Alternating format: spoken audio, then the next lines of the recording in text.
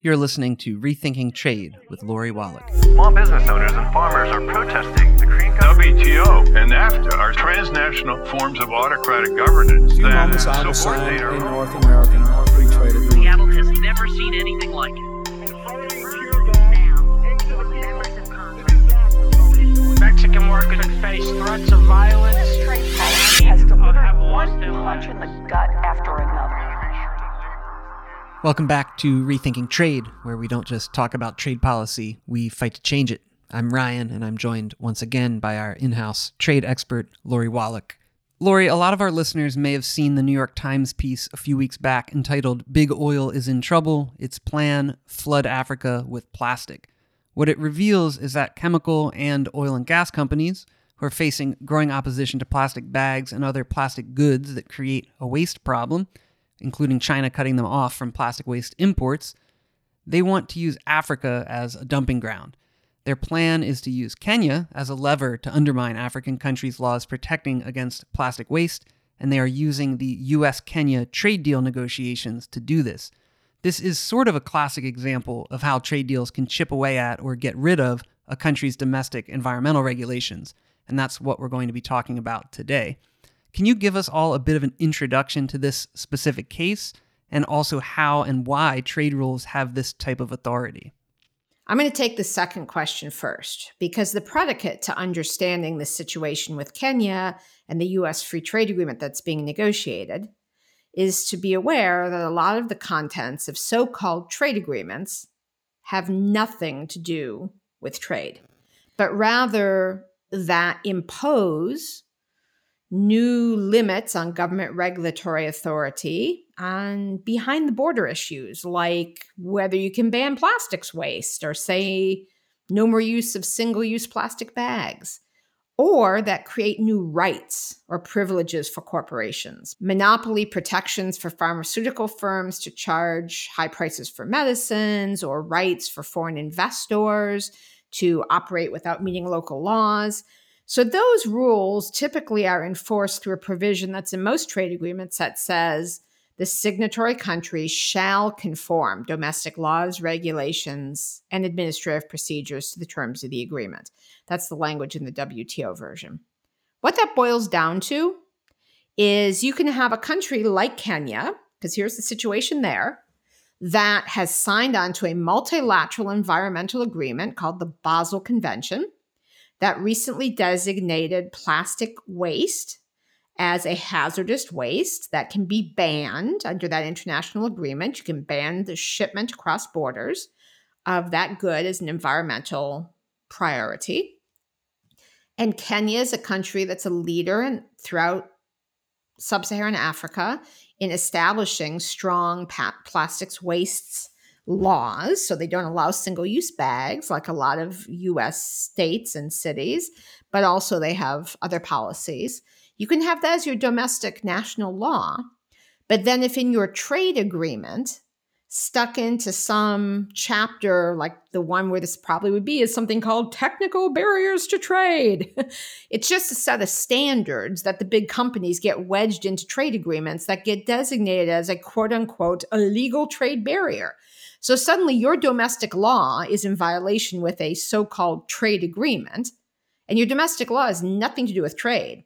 But you can face trade barriers, actual sanctions against your real trade, against your exports as a developing country. You can have tariffs, taxes put on it for not changing your domestic law on something like an environmental protection.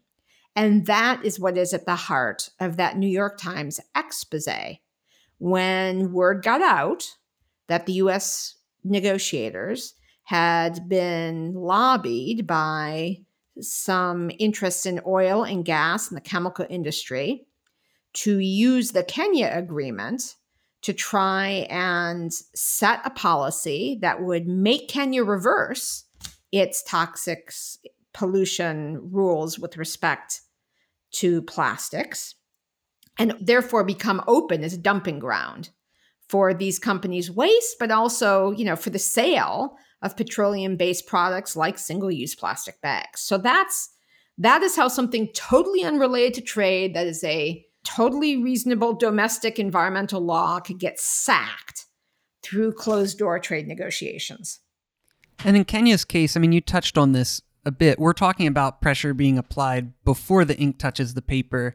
There's also plenty of ways that companies can attack environmental regulations after a deal is signed, particularly through no discussion about trade deals and environmental regulations could be complete without bringing up Investor-State Dispute Settlement System, ISDS. How do these tactics work, and how have they been used to attack environmental protections? Maybe you can just give us a little introduction to that. There are three ways that these trade agreements rules end up undermining domestic laws. One is just good old pressure. So in the negotiations like this, you have behind closed doors a industry lobbyist who is an official U.S. trade advisor.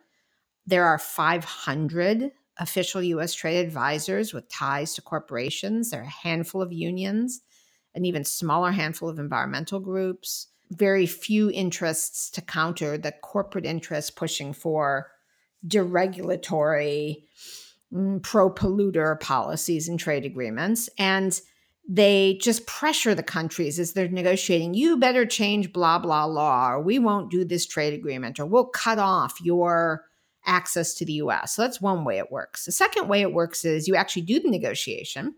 You jam in these kind of non-trade rules.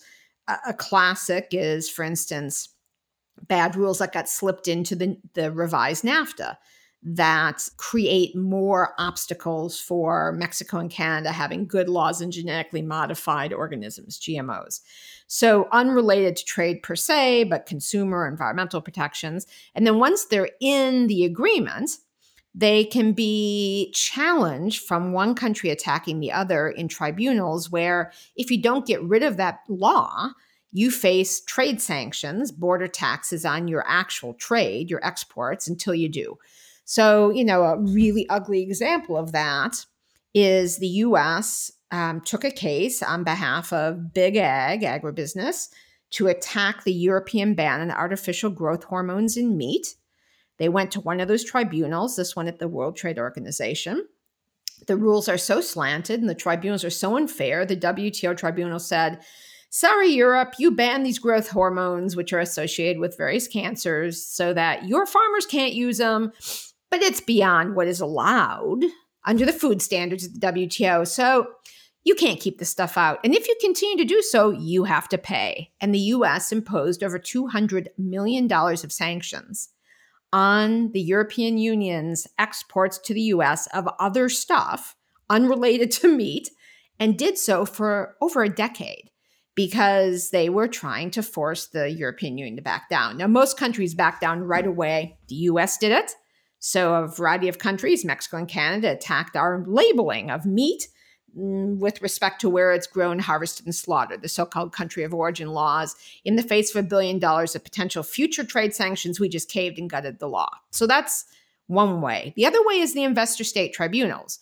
And that is when a private interest, not just a government trying to enforce another government's commitments in a trade agreement, but a private entity can try and challenge a government, elevated like it's its own government, and extract cash for not meeting trade agreement rules. The bottom line of all of this is in Kenya, they're doing the right things on plastic pollution. And the U.S. should be cooperating with Kenya to promote those kind of environmental and health initiatives, not use a trade agreement to create a basically booby trap that's going to blow up laws unrelated to trade because some corporations get those provisions jammed into a trade agreement. Well, I guess that would bring us to our final question, which is one I'm sure listeners are asking as well, which is how do we reverse course?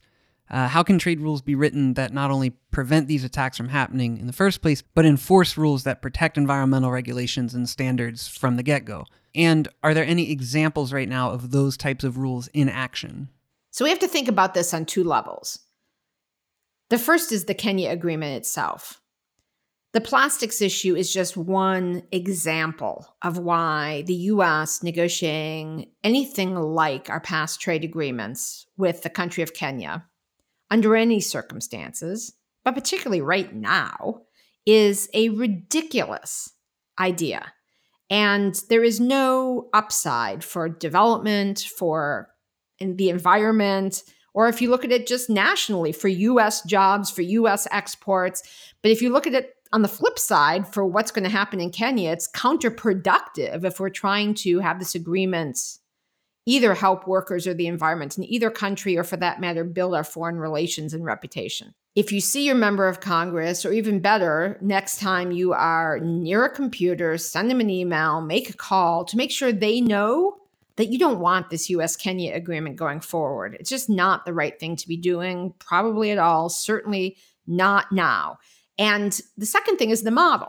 Now, could there be a U.S.-Kenya agreement that includes trade that could be for people and promoting, improving health standards, environmental protection, human rights protections? Of course. The problem is that's not the model we have. So with the renegotiation of the NAFTA, we took an agreement that was like 20 rungs below hell, and we brought it up to the crust. But that ain't no agreement. That's a good agreement. It's one that hopefully means the new agreement means there'll be less harm done by a NAFTA. If you want to actually have a good agreement, you need to actually start with what the goals are, which is, how do you actually improve people's livelihoods? How do you use the agreement to set standards that companies have to meet in order to get the benefits of the agreement? Versus today's agreements, which put handcuffs on countries and tell them all the things they have to do for corporations. And that is a bigger discussion that is probably starting and will start perhaps after the election. But for right now, I think the best thing to do is make sure your members of Congress know no U.S.-Kenya agreement under these circumstances. And then go to tradewatch.org and also rethinktrade.org and become part of the discussion about what a good trade agreement could look like. Because there is a way to do this right. And the only way we're going to get there is if we're all informed and fighting for it. Rethinking Trade is produced by Public Citizens Global Trade Watch. I would encourage you to visit rethinktrade.org as well as tradewatch.org to educate yourself and to find out how you can get involved in the work we're doing to fight for fairer and more equitable trade policies.